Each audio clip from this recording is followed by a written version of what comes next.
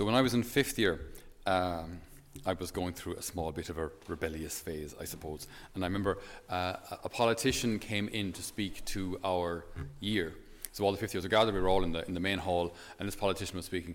It was Pat Cox, for anyone who's kind of my vintage or a little older, they might remember. You wouldn't, you have no idea who he is. He was, anyway, that was his name. So he was speaking to us. He worked over in the European Parliament and that. So he was talking, and myself and my friend were also talking. We thought we'd just kind of join in. Just we were talking this way, he was talking to us. So we were kind of talking and not really paying a whole lot of attention.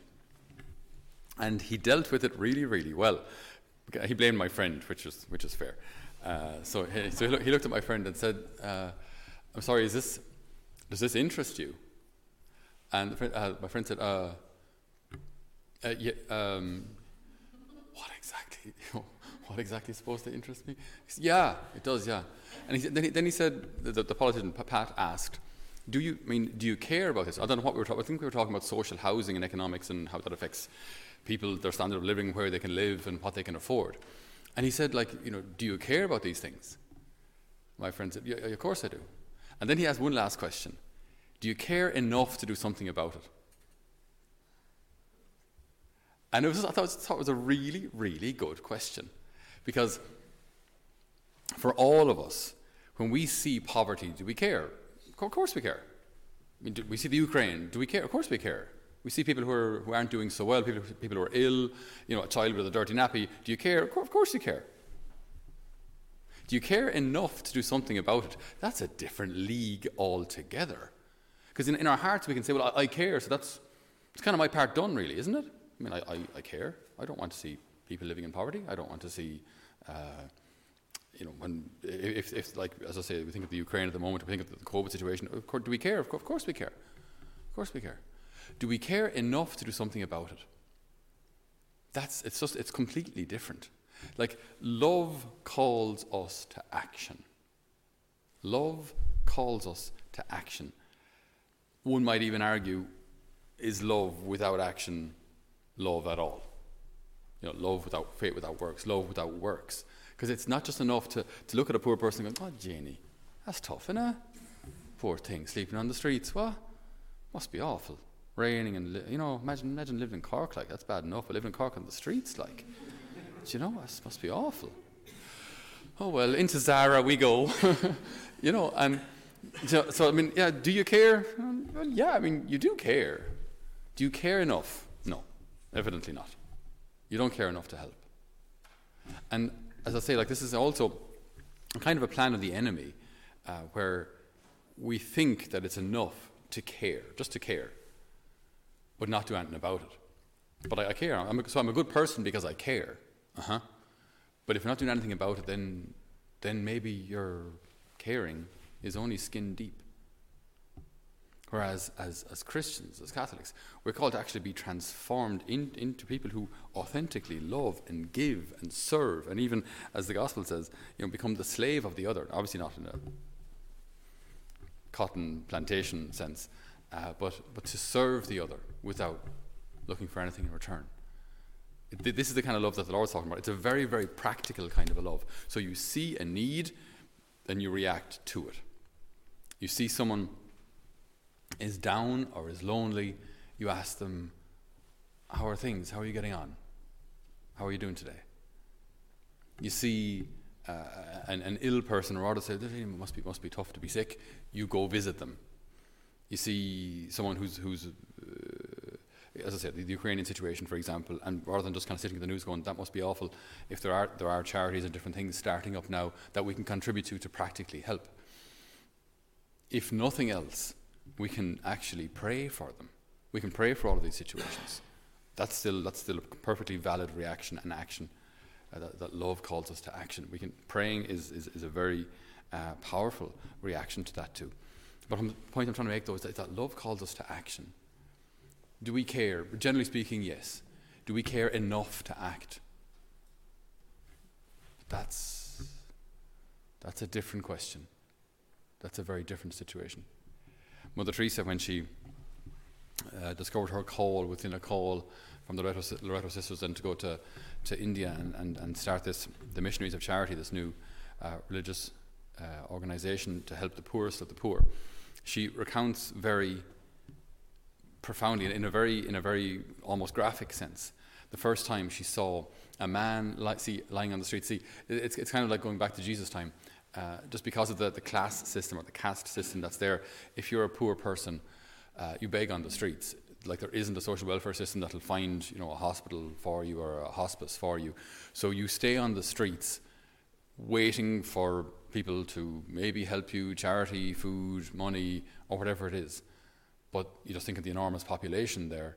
There are so many that many get forgotten. So you have people lying on the streets, malnourished, in need of basic medical care that is available out there, even just like basic antiseptic washes and wipes for wounds.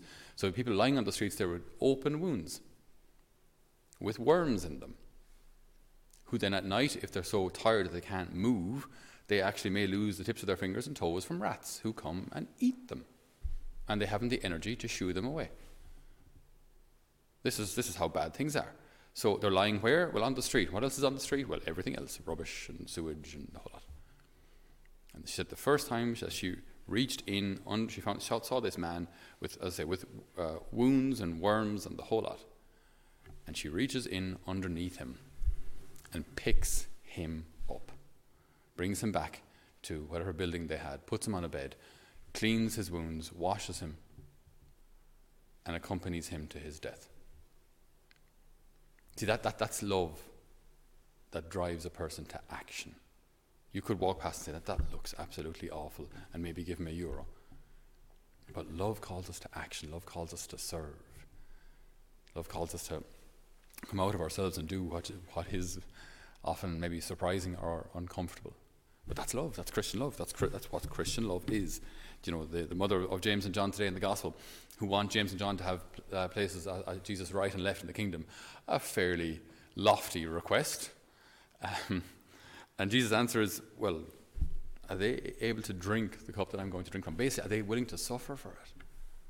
So I'd love to say, I'd love the glory of being up in heaven with Jesus. Mm-hmm. Are you willing to walk the walk? Are you willing to renounce yourself? Are you willing to serve to get there? As opposed to just kind of asking for these things for free. Are you willing to allow this love that you have within you? And we do. We have a heart of love, each one of us, greater or lesser degrees, but all of us have a desire to love. Are we willing to let that heart free? Are we willing to let that heart, that love flow out of us into action that serves the other, into action that elevates the other? So, Lord Jesus, in this time of Lent, we ask you to free our hearts from anything that holds us back. Because yes, Lord, we care. Yes, Lord, we love. But do we care enough? And do we love enough that our love can become action? Grant us, Lord, the grace to see every opportunity that your providence gives us to love as you did. For the Son of Man came not to be served, but to serve, and to give his life as a ransom for many. So, dear brothers and sisters, I'd just like to take this opportunity to thank you all for joining us on YouTube or on Paving the Way Home or on Spotify, wherever you've listened to these homilies. Thank you so much for being part of our mission and for continuing to support our mission.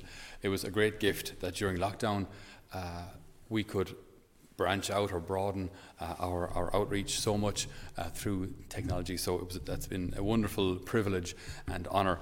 I'd ask two things, if I may.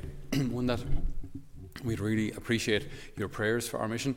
So we have our young people here with us this year, and then there's a youth ministry, family ministry, and hopefully in the near future men's ministry, which we hope to engage in. So we'd ask for your prayers for all of those outreaches. And if you feel that the Lord is calling you to support us also financially, we would greatly, greatly appreciate it. Running a place like this is not cheap, and we do need benefactors' help to keep the show on the road and to keep our doors open and to keep this place of formation alive for the young people that come to us. We have opened our applications for next year as well. So if you know anybody who might like to apply, they can do so through our website, holyfamilymission.ie. And also, if you'd like to make any donations, you can do so through our website, holyfamilymission.ie, or send us an email if you'd like to arrange some other form of donation. But we would be greatly, greatly appreciative of any support that you can give us through your prayer and through your financial support. All right. So God bless, and we're praying for you here in Holy Family.